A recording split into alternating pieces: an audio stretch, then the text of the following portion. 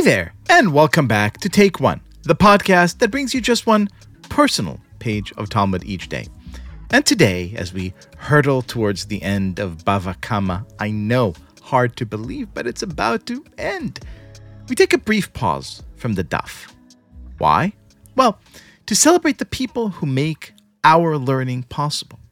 If you're like me, and like so many others all over the world, you're probably reading the Talmud in English in the Steinsaltz translation.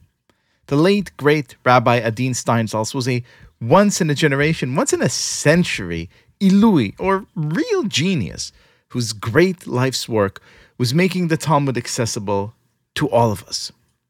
He passed away in 2020, but we are very fortunate that his son, Rabbi Meni Even Israel, stepped into his very big shoes, running the Steinsaltz Center and continuing to do anything and everything to make sure we continue and read and learn from our beloved treasure trove of Jewish wisdom.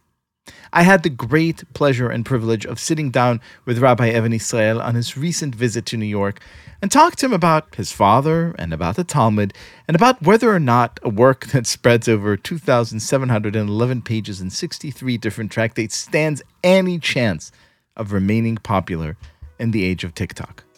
We'll run the complete conversation soon on Unorthodox, our sister podcast, but meanwhile, with deep gratitude for giving me and all of us the pleasure of diving deep into our beloved Talmud, here is my conversation with Rabbi Meni Even Israel.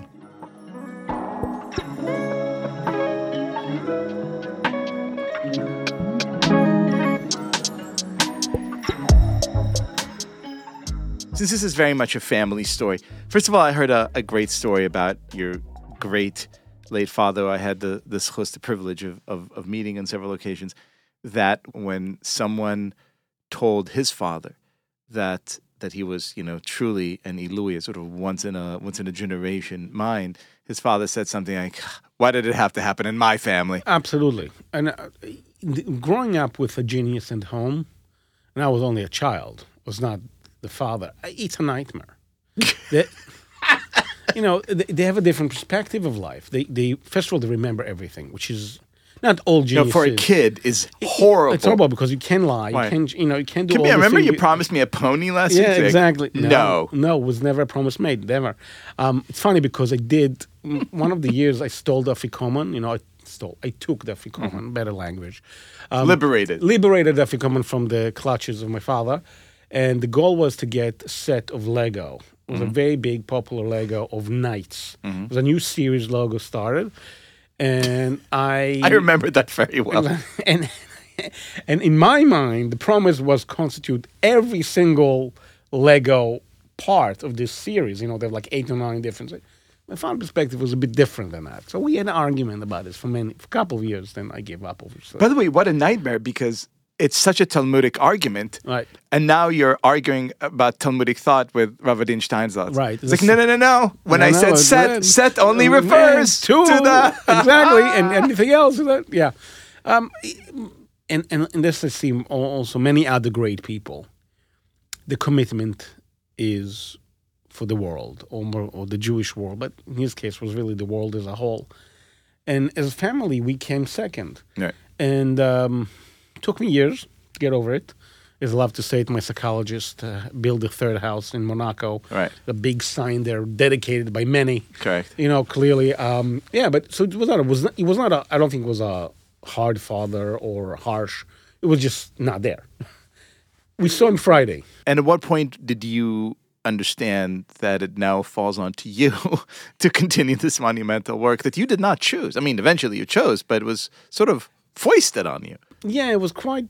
Yeah, there was no other option. My father came to our house from all sake of purposes, Christmas night, 2003. It was very entertaining because, Santa Claus, old beer. Yeah? That's right. So he come in and he's like...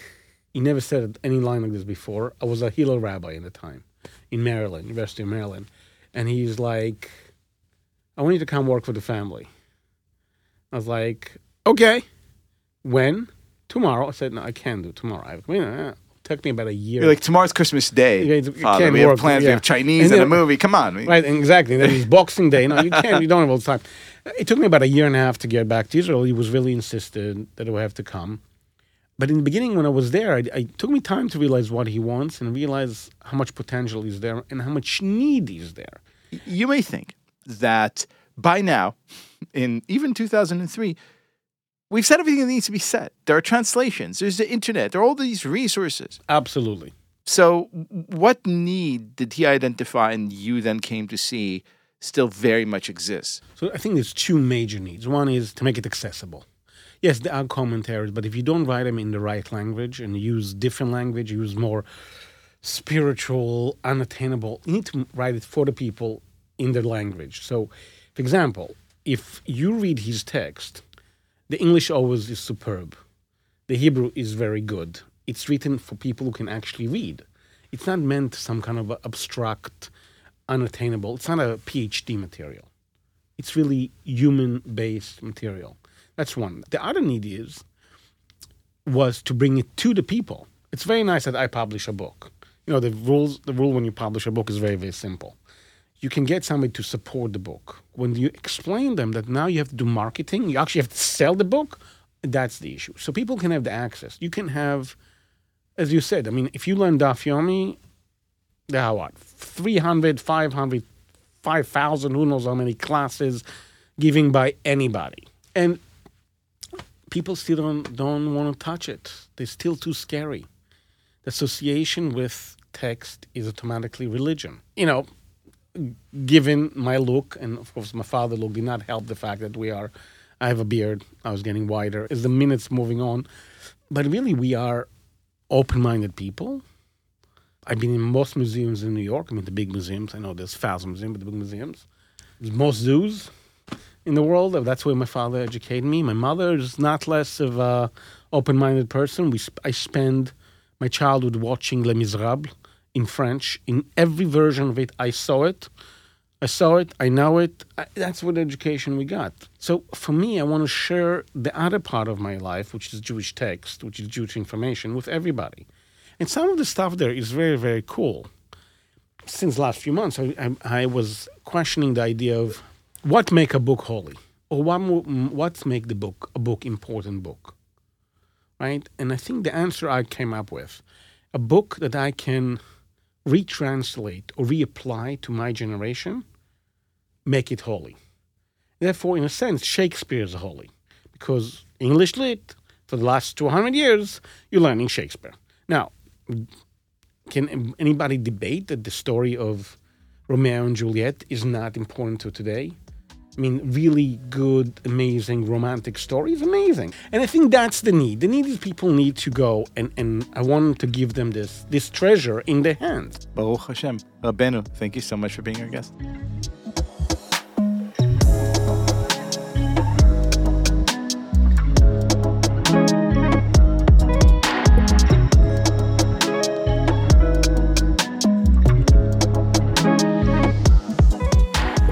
This has been Take One. If you enjoy the show, and I hope that you do, then you are really going to love the new book just published by me. It's called How the Talmud Can Change Your Life, surprisingly modern advice from a very old book. You can order it now at your local bookstore or directly from the publisher through the link in this here podcast description or through that big online store whose logo is, a smile. As always, please go rate and review Take One on Apple Podcasts or wherever you listen to podcasts. You could get your Take One t-shirts and mugs and other swag at tabletstudios.com, and you can subscribe to our weekly newsletter at tabletm.ag/Take One newsletter. Take One is a Tablet Studios production. The show is hosted by me, Leah Leibowitz, and is produced and edited by Daron Ruskay, Quinn Waller, and Ellie Blyer. Our team also includes Stephanie Butnick, Josh Cross, Robert Scaramuccia, Courtney Hazlett, and Tanya Singer. For more information, go to tabletmag.com/Take One or email us at takeone@tabletmag.com. I hope we have made your day a little more Talmudic.